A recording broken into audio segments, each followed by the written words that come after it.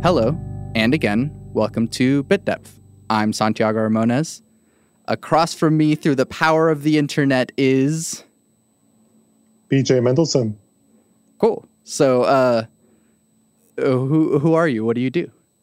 That's a great question. I am probably the only person on planet Earth who can say they've worked as a mall Santa and also spoke at the United Nations. So I am a world-renowned speaker and author on the subjects of privacy and social media and word-of-mouth marketing. And more importantly, to me anyway, is I am also a comic book writer. Cool. So which of these things do you consider to be your sort of main thing that you do?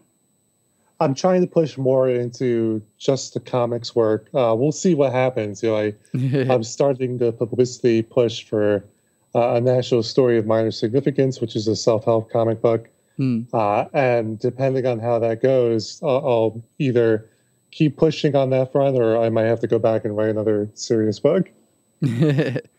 Right.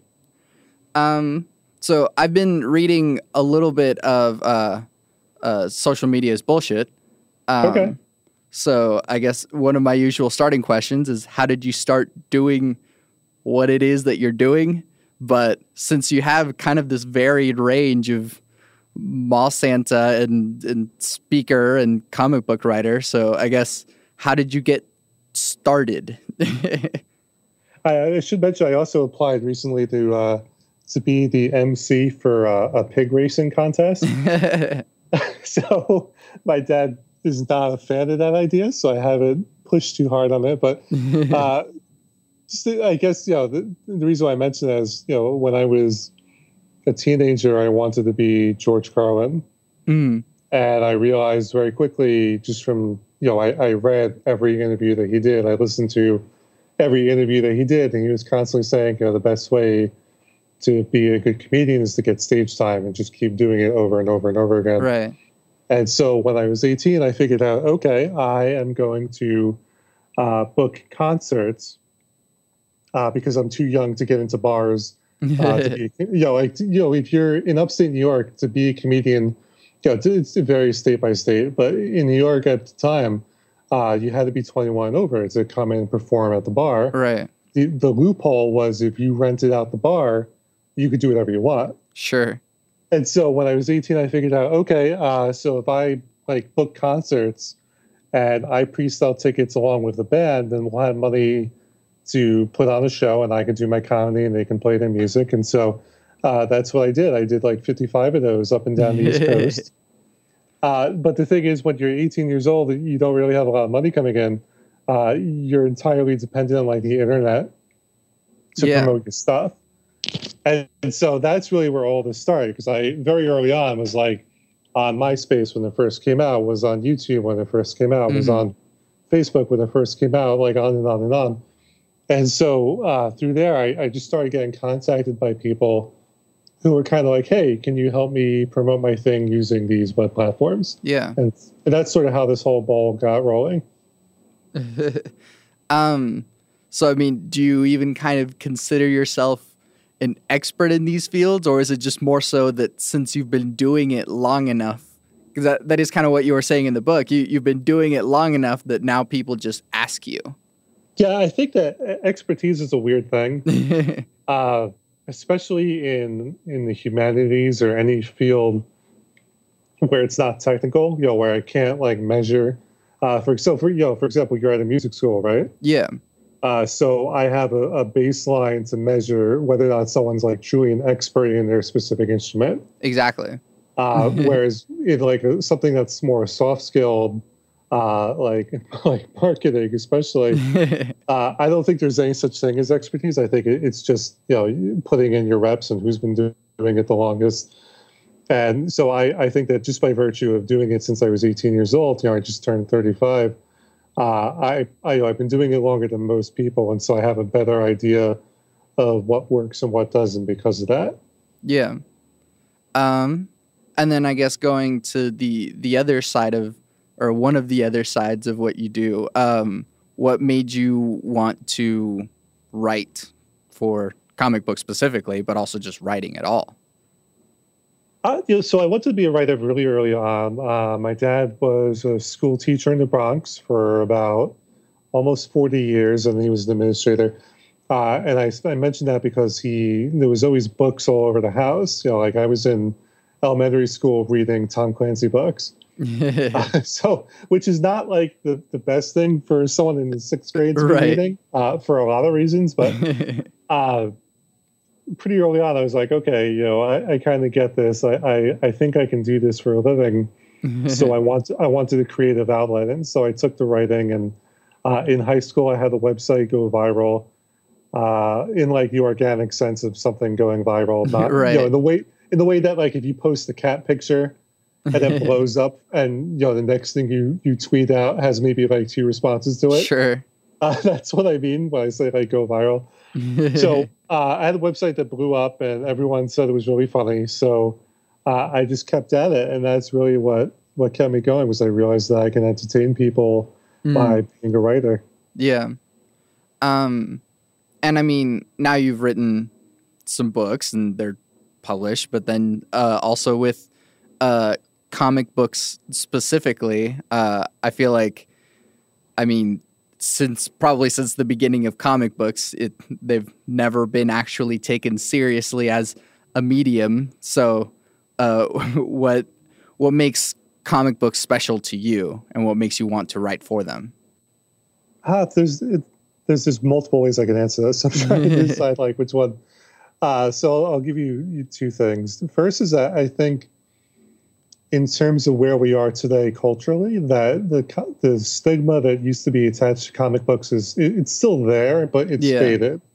Because it used to be like when I was growing up in the 90s, pretty much every journalist, regardless of what media platform they were writing about, when they talked about comics, there was always some headline like, "Oh, comics ain't for kids anymore," and or like "Zing, Biff, Pow."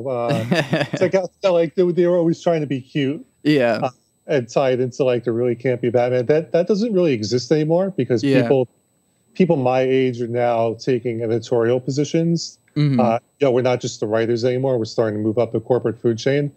So because of that, you've got people who are kind of like, I grew up reading comics and watching professional wrestling. Like Bill Simmons is a good example. Like Bill Simmons is a huge pro wrestling fan, but now because he's got producing power, he's able to make like these world-class documentaries on Andre the Giant on HBO. And when it comes out, we don't treat it like, oh, it's a pro wrestling thing. We treat it like, oh, this is like a prestige documentary that just happens to be a pro wrestler. So I think that, we're getting to a point culturally where these things have less of a stigma. The other thing is that, I have a niece who is Chinese.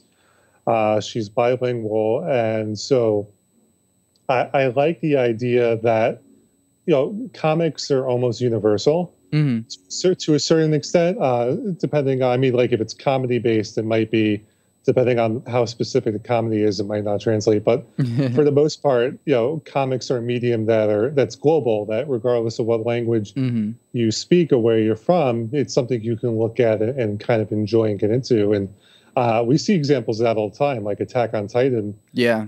At least for the first season, before it got too up its own butt with its mythology, which is what happened in the comic. And I was kind of concerned that would happen in the cartoon as well. Like Attack on Titan, the first season was a worldwide phenomenon.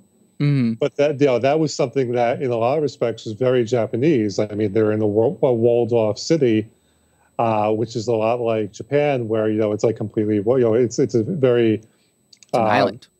Right, it's an island. So, and then structurally, like there's a lot of homogeny. So, and so that allows for like in Japan, if you were to make a joke, what's cool about it is that you could just point to someone's pants, and because there's so much homogeny within the society, they will know what joke you're referring to, and they will laugh and they will find it hilarious. That's from a book called I think it's called The Humor Code, if I'm not mistaken, but they took something that was very specific to their culture, and it became like this worldwide hit. And so I think that comics allow you to do that in a way that you really can't with just a written word. And there is also like another layer to comics that, I mean, yes, nowadays we have these gigantic blockbusters like Infinity War that are based on comic books, but you know, you still have graphic novel experiences, the anti-superhero comic like Watchmen, or even just, I don't even know how to describe Mouse, but so there is a range of stories that you can tell through comic books. So what is it that you're going for with your writing and in comic books? Well, so there's 3 sort of comics that I'm working on. I say 3 sort of because I just did a preview for the third one. I haven't really pushed it too much, but one of them is just a straight up superhero adventure. And it was really just my way of writing something that I just enjoyed. Mm-hmm. You know, I grew up with that stuff, so I thought it'd be fun to actually do it and see what the response was. But the other thing was, you know, self-help is something that I started to research for my 3rd book, or 4th technically, because I ghost wrote a book. Mm-hmm. And I realized that like everything that needs to be said in the self-help genre has been said already, mm-hmm. but it hasn't necessarily been said in a comic book format. Right. And I thought that was really interesting. And so because comics allow you to really do anything you want, yeah, I was like, what if we did a self-help comic book? And I don't know if it's the first. I'm sure someone has had the idea before, but I think that what I'm doing is one of the earlier versions or one of the earlier works in the field of like self-help comics. And so I was interested in seeing what I could do with the medium and how, because like, for example, in the National Story of Minor Significance, what it allows me to do, instead of just telling you an anecdote and then telling you what you should learn from that, which is the basic format of every self-help book, because it's from the Bible, the Sermon on the Mount, which is what they're basically copying. Like I could literally go inside my own head and show you like a visual depiction of like baggage, you know, of like stupid stuff that I'm holding on to from like high school. And I can show you that on the page of a comic book, and visually it's something that you can understand quickly, as opposed to me spending pages describing it. So that's really interesting to me, and that's sort of what drew me to doing that sort of thing with A National Story of Minor Significance. Yeah. So, and then I guess again trying to go through all of the things that you are attached to. So I never grew up watching wrestling. Sure. Yeah. And so I don't understand it. You know, like there's from an outsider's point of view, it's ridiculous, right? So how would you explain wrestling to an outsider to make them be like, oh, okay, I can see why people like this? Well, there's a couple of ways, right? So the first is that, and the first thing I've noticed people echoing this talking point. So I'm kind of excited because I was one of the first people I'm not saying I was the first, but I was one of the first people who was saying that pro wrestling is just a live action comic book. Yeah, in a way. once you look at it, and then there's some shows that embrace that. There's like Lucha Underground, which is the most ridiculous of the different American wrestling shows that are on the air, because it's taken the Mexican Lucha Libre style and it makes it look very cinematic. Like it's almost like a Quentin Tarantino film that just so happens to have wrestling as a part of it. And so there's that aspect to it where I just say it's a live action comic book. And once you can look at it that way, you realize, oh, okay, this isn't like a pretend sport. You know, it's a story. It's a drama. Yeah. It just so happens to take place within a wrestling ring.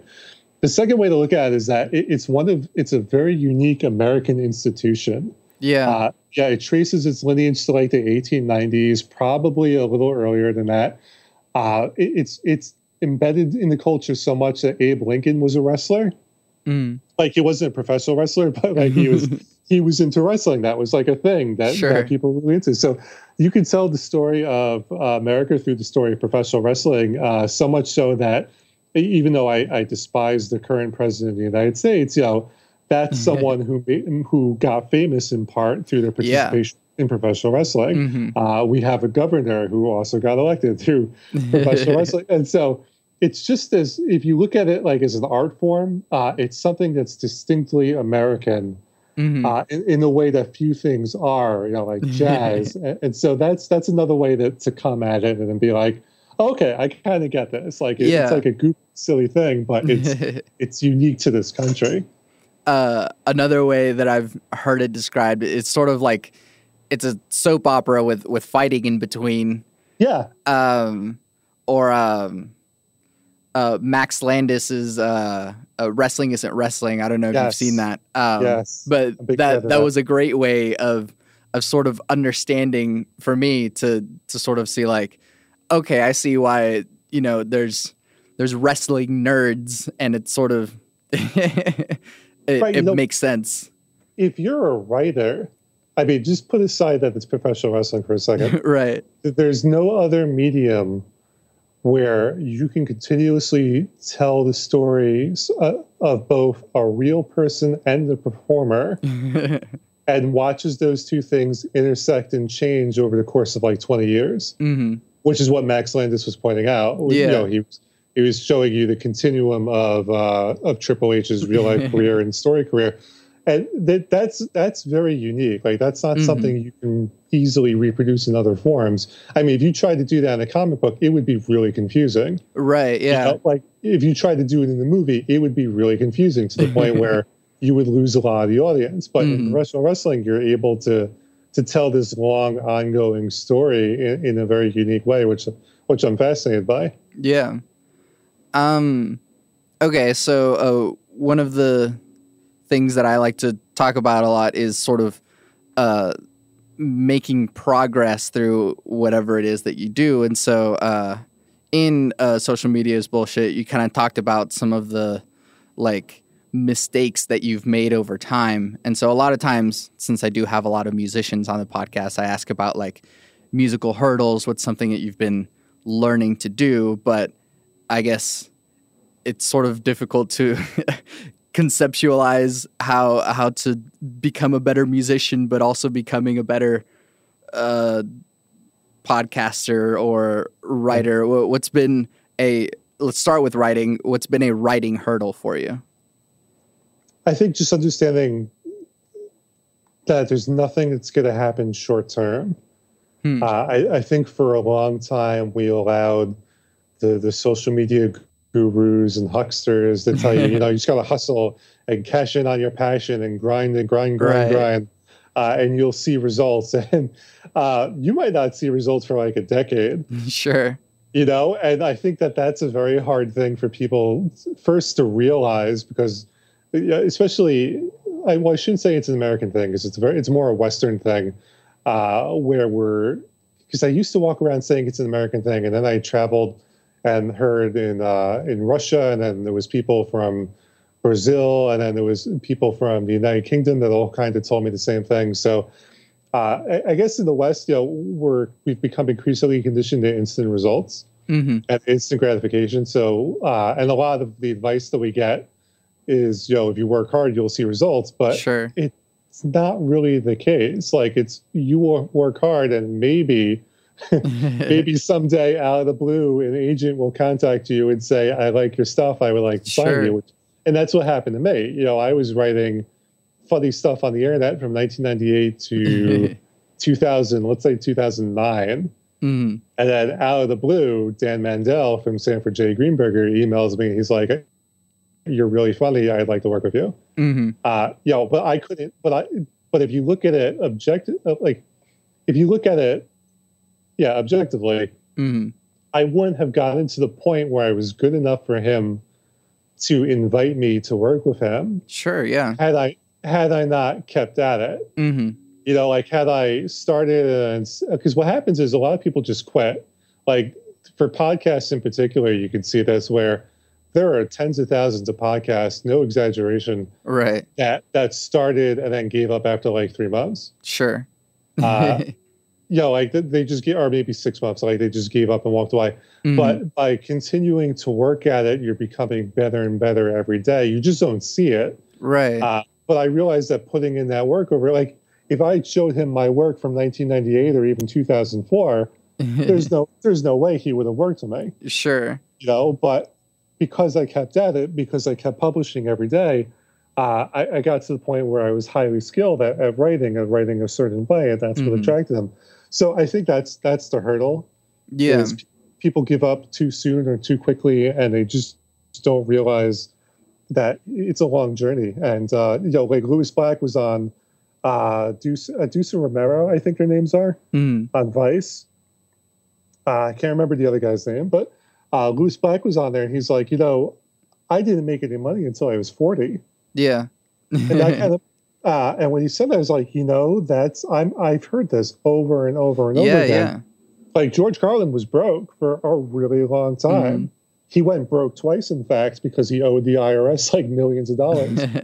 And by being broke, that's what pushed him to do the HBO specials and to constantly get on the road. So I think people need to just understand how long this stuff actually takes to pay off, if it ever pays off at all.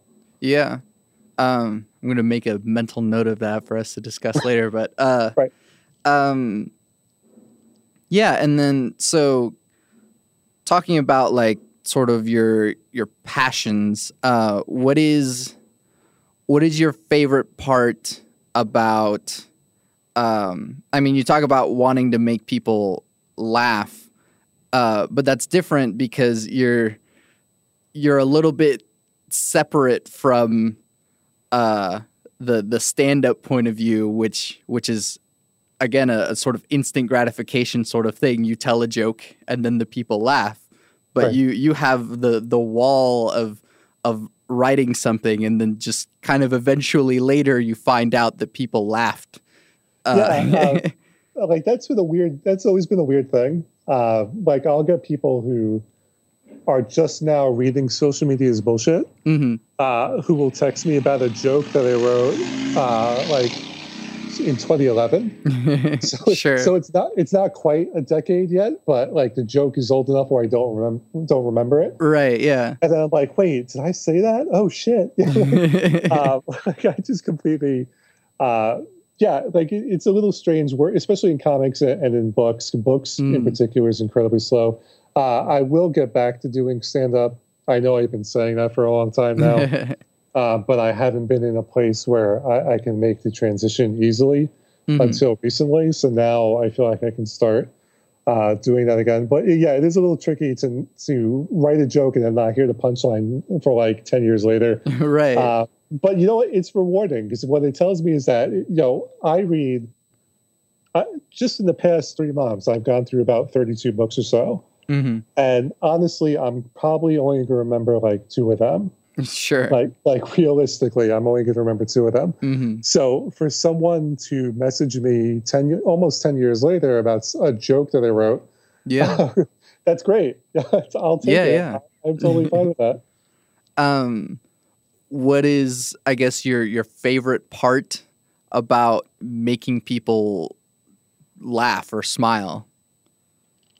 I realize that's sort of all, so I should back up. I'm an atheist. And so I always tell people I'm an atheist who loves Jesus. And so what that means is I think Jesus was a pretty cool guy with a lot of good things to say. I just don't buy into like, the very spiritual aspects that go with that.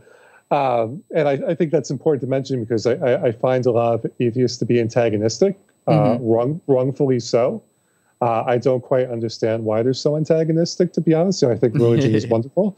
But I mention that because I have a very practical outlook on life, which is the only real reason that we're here is to make the world better for the next generation. Right. Yeah, like that's our purpose. That's our whole mission. And as long as we're doing that, that's great. And sometimes we don't do that, like electing certain people president. Right. And sometimes we do that great by making people laugh. And so I decided that, the world can be chaotic and random, and it can be messy, and there's things that you don't control. So my way of helping people deal with that is just by making them laugh their ass off. Yeah. And if I can do that, then I've done a good job as a fellow human. Yeah, I like that a lot. Sort of, I don't know if it's like sort of irrelated, but either way, I have lived in Oklahoma for most of my life. So, there you go. what is it like to be in New York and sort of work in New York and live there and all the other whateverness of... So, which part? Because I've lived all over New York. I lived on the Canadian border. I lived in Buffalo. I lived in the Capital Region. I lived in the Hudson Valley, and then I lived in New York City. So, and I was born on Long Island. So, like, I am a true blue. Sure, yeah, New Yorker. New York, when you leave New York City, is definitely a red state. I think people don't quite understand that. Because I found that, like, when I used to live in Glens Falls, and then I was like in Missouri for whatever reason, because I've traveled all over the country at this point. And they'd be like, "Hey, so what's New York like?" I'd be like, "Well, what part of New York are you talking about?" Sure, yeah. And they would just think the city, but then you would be like, "Well, no, like once you leave the Holland Tunnel, like the world ends." It becomes, that's the joke I always tell people, is that the second you leave the Lincoln Tunnel, New Yorkers think the world ends. Because it's like a completely different planet. Exactly.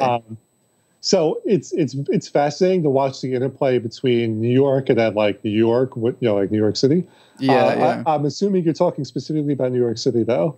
I suppose, yeah, but it is important to highlight the difference between all of the neighborhoods and the titles for every different place that becomes its own culture, basically. Yeah, I'm fascinated by how different the people are in different parts of New York. Like if you go north past Albany, they're very, very much of New England. They don't quite have the accent that people think when you think of New England, but their attitudes and mentalities are much closer to as if they were from Massachusetts than if they were from like New York City. But if you go to Western New York is fascinating because it's so like, I don't know if you're a sports fan, but they love their sports teams.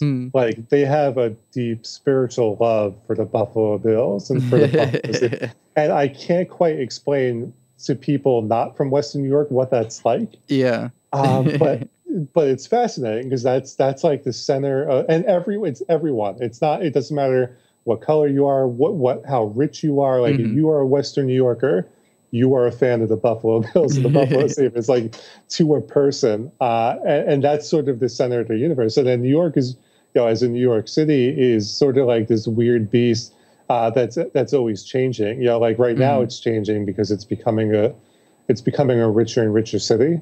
So, my mom and dad, my mom was born and raised in Brooklyn. My dad was born and raised in the Bronx. My grandparents were Bronx residents their whole life. And my grandparents on my mom's side were Brooklyn residents for most of their life until they went out to Long Island, as did most Americans, because Long Island was the first suburb after World War II. So they were part of that wave of movement. But, like in a lot of respects, they're true blue New Yorkers. And so the New York City for my mom and dad is completely different of the New York City that I had.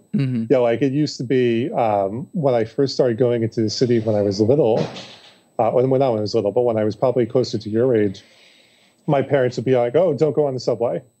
Like this, the subway is scary, and don't make eye contact, and it's horrible. And my generation I'm a New Yorker of the 9/11 generation. Sure, so I distinctly remember New York City before 9/11 and New York City after 9/11. And after 9/11, it became a much friendlier place. Yeah. You weren't,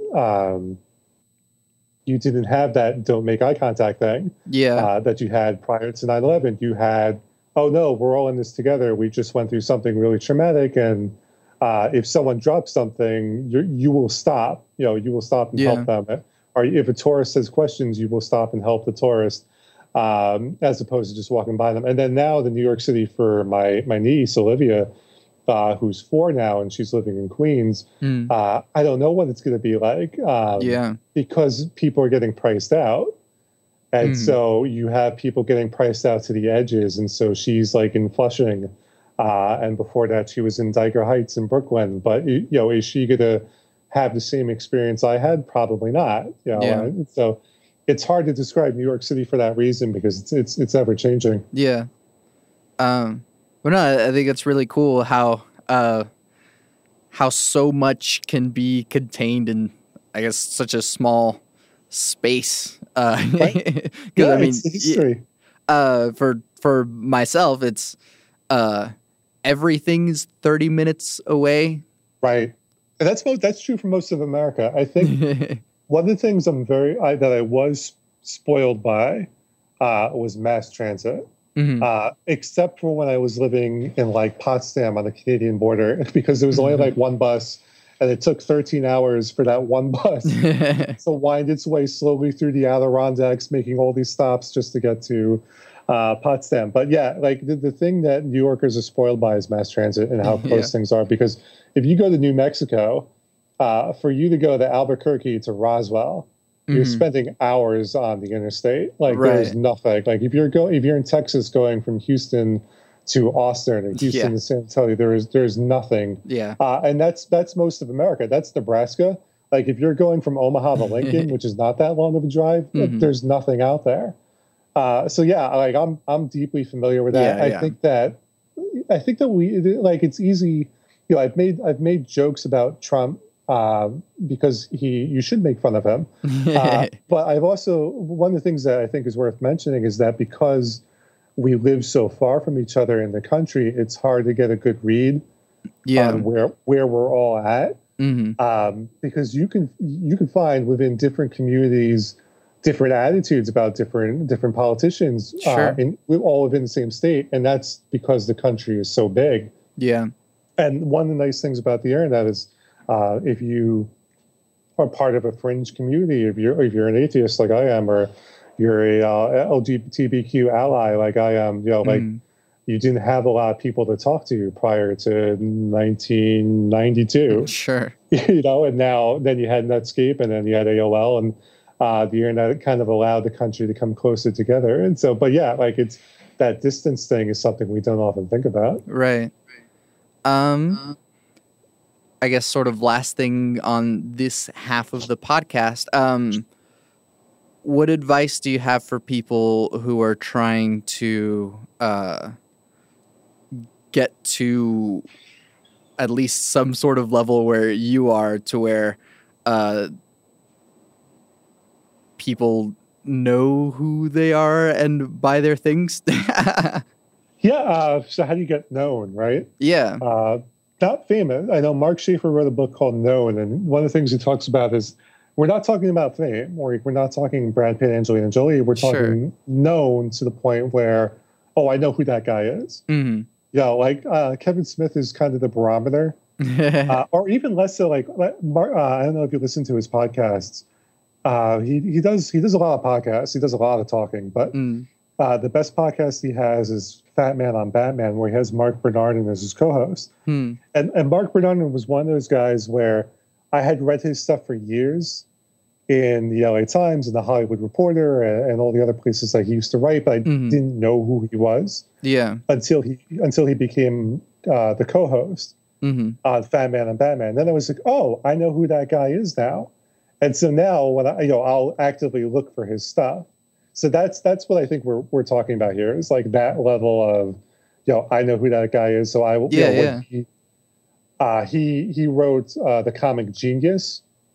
So like once I made the connection of, that's the same Mark Bernardin that writes for the Hollywood Reporter. That's Kevin Smith's co-host. Sure. I'm going to go and read all his stuff. And so I went and bought Genius, and he also did The Highwaymen, which they're making into a movie.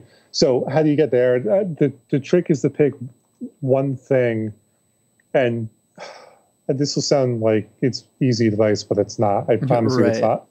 The trick to it is picking one thing that has a large enough audience behind it, and at the same time that you're focusing on being very good at that one thing, you're building up a network within that community. So like right now, I'll give you a great example. I am writing that comic I mentioned. I mentioned 3.5 comics. The half comic is called Jobbers, which is a comic about women's professional wrestling. And so what I've done is, starting from zero, because I don't know anyone in the women's professional wrestling community. Sure.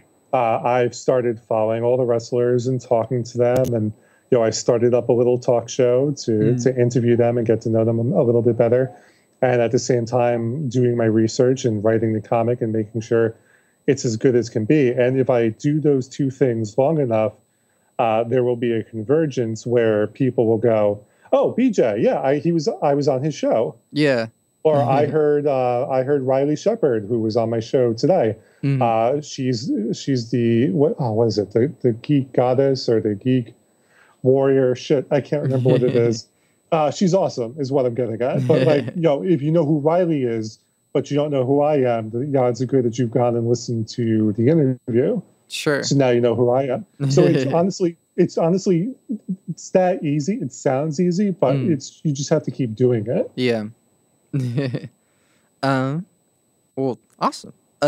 Switching gears, and you already kind of mentioned it a little bit, but my always changing way of trying to segue into it. What is the role of spirituality or religion in your life, which you already kind of mentioned? Yeah. So I mean, I don't want to sound okay. So when people say they're an atheist, and I don't want to generalize, so I don't mean to say all atheists, but at least the ones I encounter, they're very steadfast in that there is no such thing as God. There's no such thing as anything, and I don't think you can take an absolute position like that. I think Neil deGrasse Tyson had the best answer. I don't remember what podcast it was, but they said to him, "Are you an atheist?" And he says, I'm not an ist, because an ist implies you've taken an absolute position. I'm a scientist. I keep an open mind. I work with the information that I have. And that's sort of my approach to things. I keep a very open mind about what there is out there and what could be out there. And I don't dismiss anything, because who really knows? Was that? I'm trying to remember if that was Waking Up or Nerdist. It must. I think it was Nerdist, because I listen to a lot of Nerdist. But don't hold me to that. But yeah, I think he has the best answer. So I mean, look, in my family, it is a big deal. When a loved one passes away in the Jewish religion, you light a candle for them on the day that they passed. So that's something my family does. I think that sort of thing is wonderful. Yeah. I don't dismiss that at all. I think that that's a great thing. Do I know if it means anything? I don't. So to me, I kind of want to take back the word atheist. Yeah. And I want to take it back to just mean I don't know. Yeah. And that's my only firm position is I don't know. And some people will go, "Oh, well, that's agnostic." But even agnostic, I think, is kind of like a cute twist. Like, I think agnosticism became a cute nickname because atheism developed a bad connotation. Right. And I'll give you a good example. Like, we've seen that throughout history, because in America in the 1910s, we developed propaganda. We created it. Yeah. That's what we used to get us into World War I. So everyone was cool with the word propaganda until the Nazis started using it. Yeah. Yeah. And once we saw what the Nazis were doing, we're like, we're in public relations. Yes. we're not in propaganda. We're in public. It's the same thing.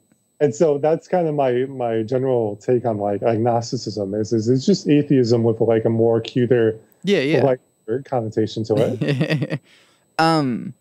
But like you mentioned, you do really enjoy or like aspects of spirituality. So in what ways are you a spiritual person? So I am a big fan of Alan Watts. Okay. And I don't know how to describe Alan. Like, so it's, what's crazy is that he's one of those people that generationally, like you and I shouldn't know who he is.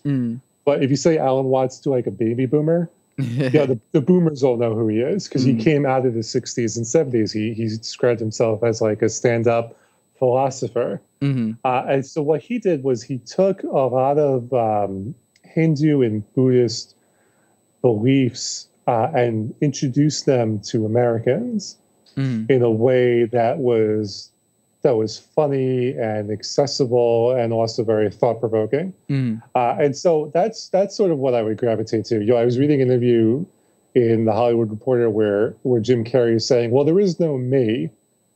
Mhm. You know, like none of this matters. There is no me, which is a very Buddhist thing. Mhm. This, it's one collective consciousness experiencing itself subjectively. There is no me. So, when he says it, he kind of, that's what he's talking about, and I'm fascinated by that sort of thing. Like, I kind of wonder if that's the case, because we, even the most ardent evolutionary biologists, if you read the book Sapiens and then Homo Deus, which is a sequel to Sapiens, I can't remember the name of the author off the top of my head, but it's the same author. And he talks about this. This is an evolutionary biologist. It's kind of like, we have no explanation for your consciousness. Mm-hmm. Like we don't know why we know why you have certain impulses. Yeah. We know that those impulses are derived from a chemical reaction in your brain, because we've proven that we can change it, but we have no idea why it's there. Yeah. So I do look at a lot of the things that Alan Watts talks about in Buddhism and from the Hindu religion that kind of answer those questions, and that's sort of what I would say I kind of go towards. Yeah. Is there a way of being spiritual without being religious? Yeah, I think so. Because to me, to be spiritual just means you're accepting of things that you're not aware of. Mm-hmm. You're just keeping that open mind. After my grandmother died, there was a squirrel that hung out around the house, and it just kept bothering my grandfather and my sister. And they were convinced that the squirrel was my grandmother. Mm-hmm. And so that sounds crazy, but in the Jewish religion, there's this, among some people anyway, there's a belief that after you die, you've got like 30 days of just hanging out before like you go on to the next thing. And so who's to say, can you prove beyond a reasonable doubt that squirrel is not your grandmother, that's out there trying to send you a signal? And we've seen that throughout human history. Yeah. There's a book called The Hero of a Thousand Faces, or The Hero with a Thousand Faces, by Joseph Campbell, which is a really difficult to read book. So I don't recommend it to people unless you're really into folklore. But what he points out is that humans, regardless of where we came from, we've all been telling the same story over and over and over again. And the same story has all of these different aspects, and all of those stories have a spiritual aspect. So can you really say that there's nothing to that? And the answer is, I don't know. Yeah. And sort of accompanied with spirituality and religion comes the sense of morality. And so being a spiritual atheist, how do you, where does your morality come from? So in the past 200 years, and this is something that they talk about in Homo Deus, which I do actually recommend. I do recommend people read that. That's a good read. He talks about the rise of humanism, and not everything has been good that's come out of humanism. The Nazis are an extreme. If you take humanism to an extreme end, you get totalitarianism. Right. But if you take humanism to the other extreme, you get not quite Buddhism, but you kind of get this almost hippie, hey, we're just humans. We've all decided to take care of each other.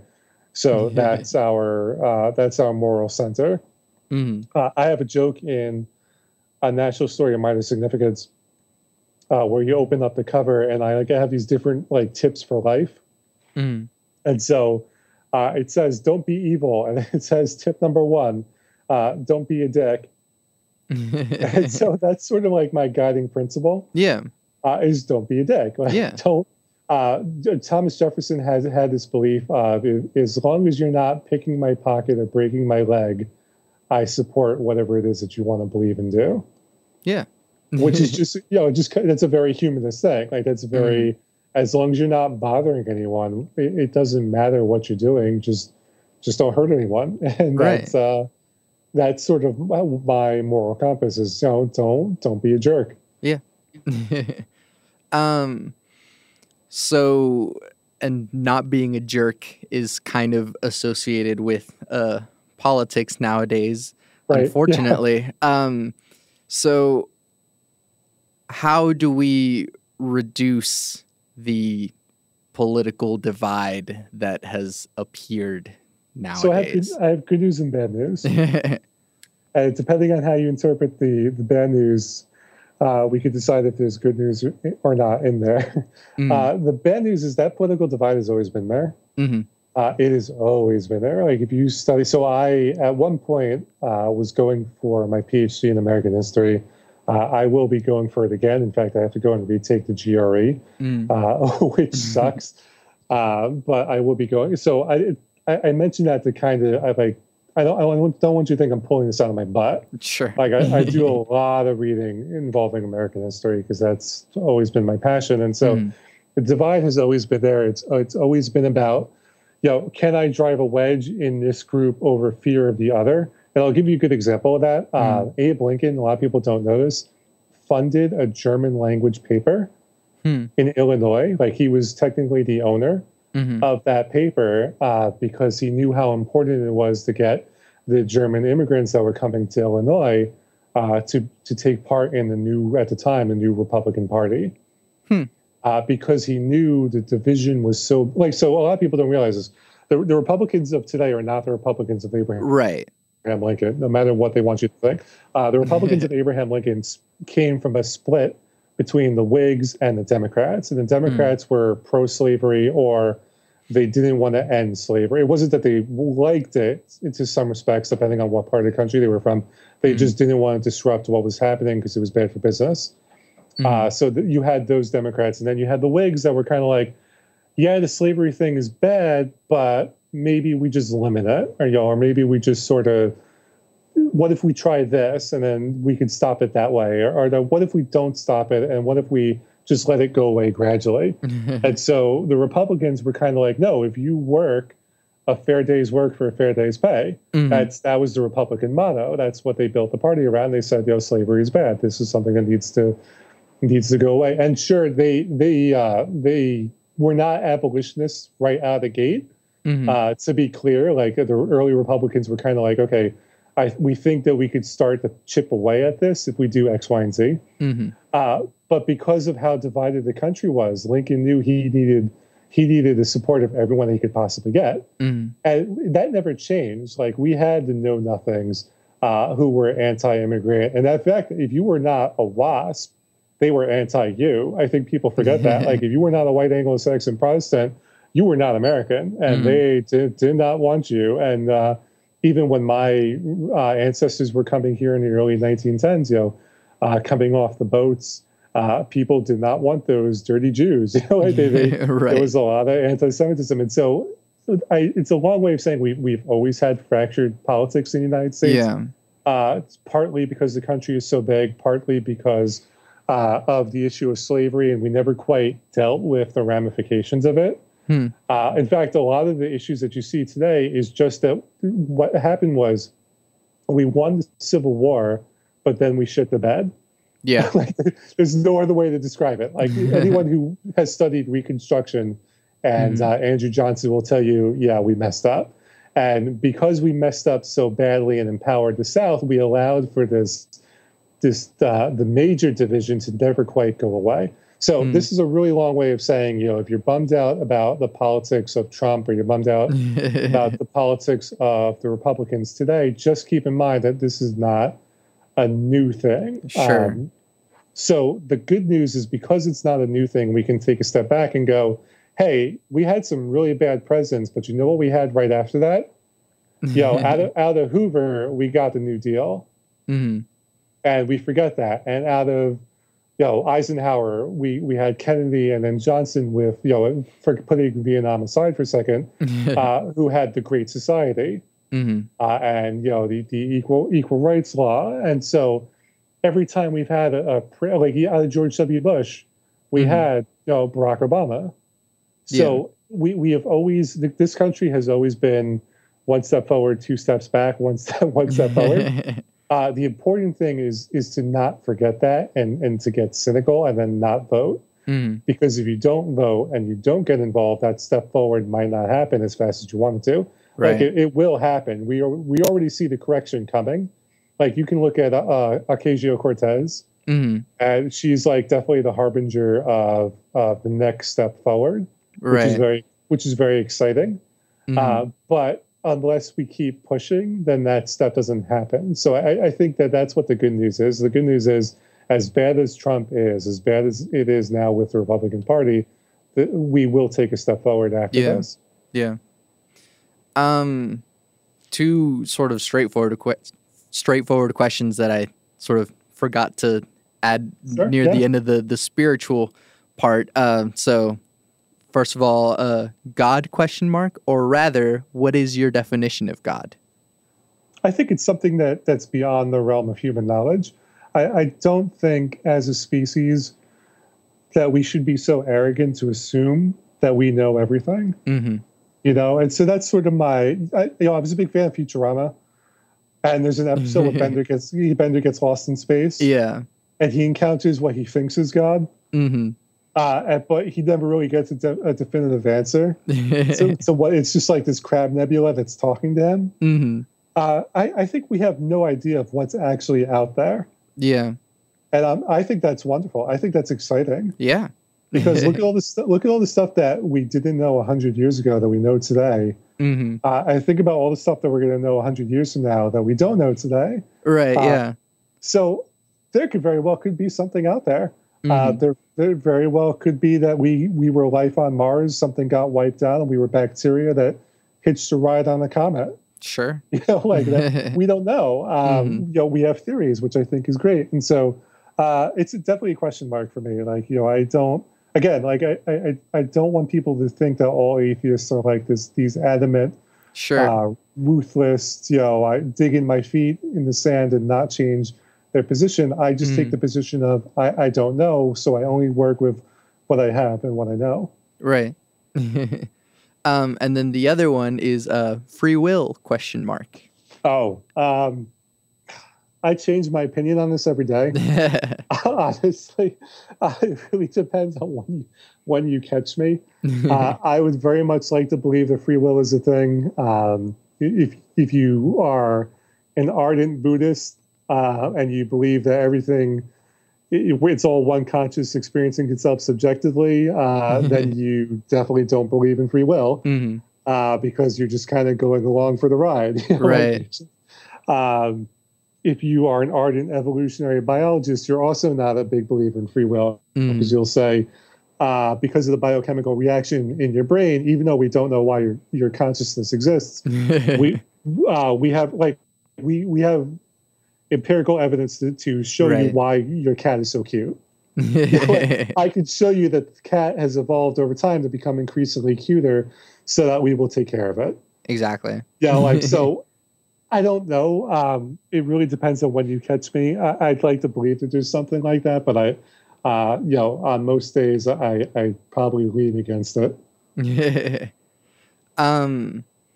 So only, I guess, two more questions. What makes you happy? Well, I almost died a few years ago. Okay.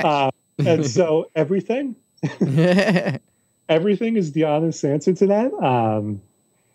I just enjoy everything. And I know that sounds kind of like very vague, but that's just sort of how it is. Like it could be a car commercial that was just funny that I could really enjoy, or it could be a good book, or it could be a good conversation, or it could be a good pro wrestling match.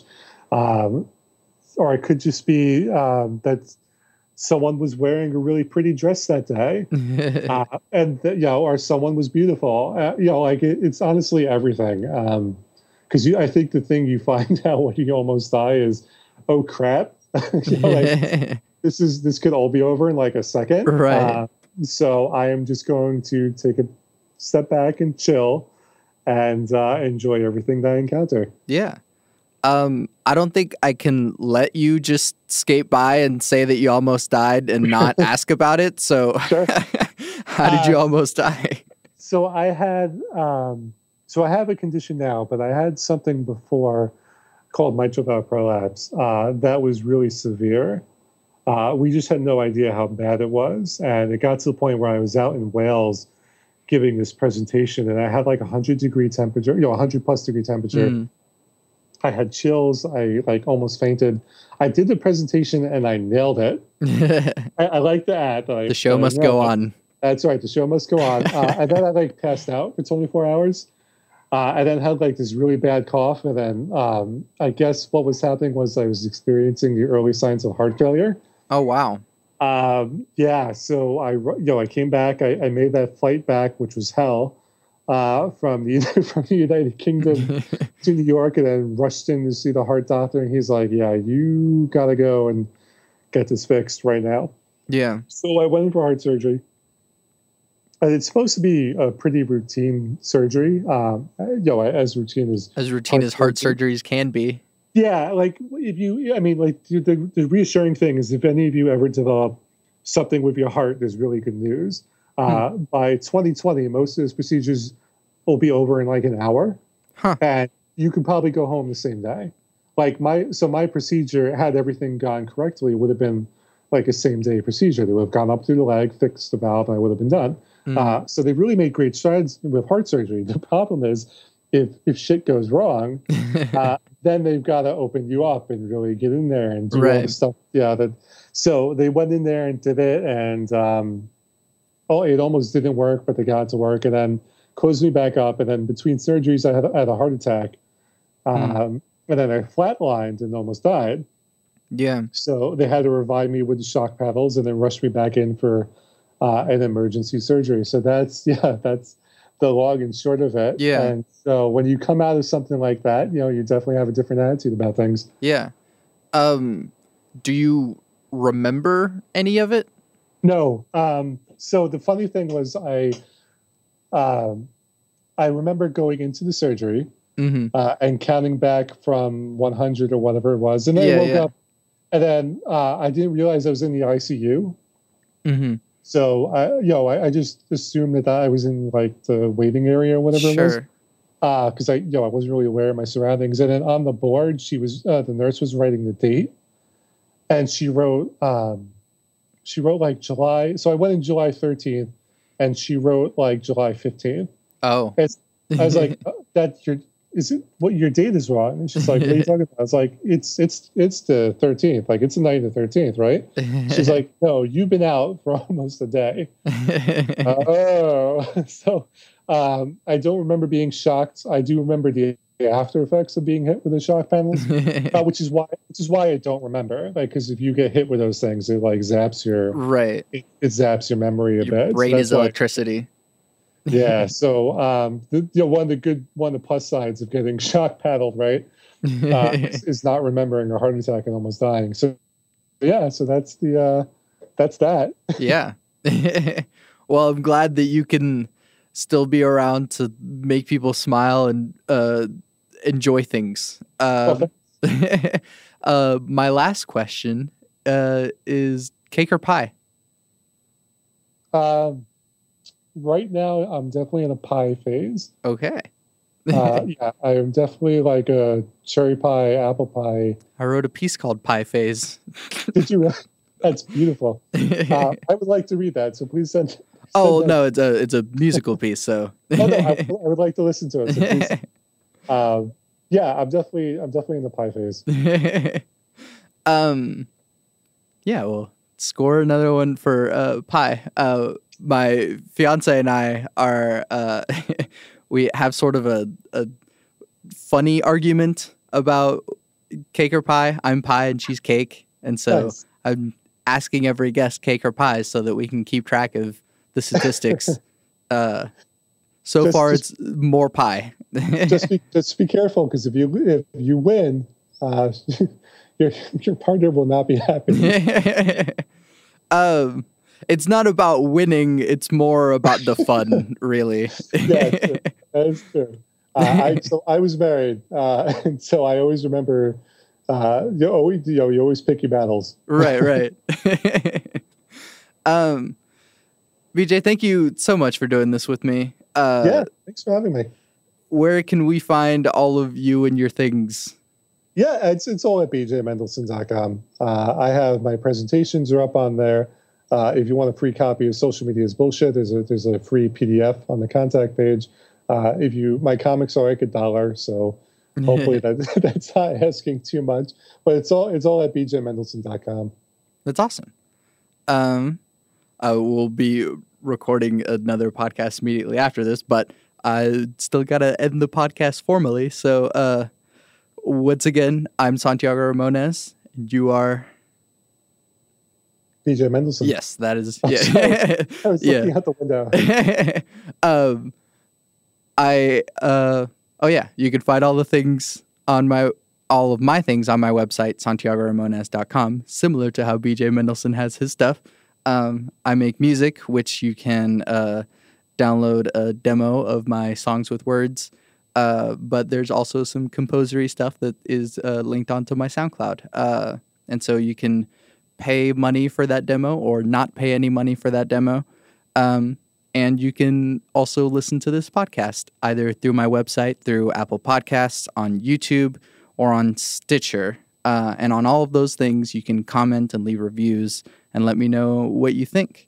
And if there are questions, suggestions, or guest suggestions, just let me know anything about the podcast. I always end my podcast with my 3 things. Those 3 things shape my life philosophy. Those 3 things are: love never fails, it's going to be okay, I might be wrong. I like that. You cover your bases.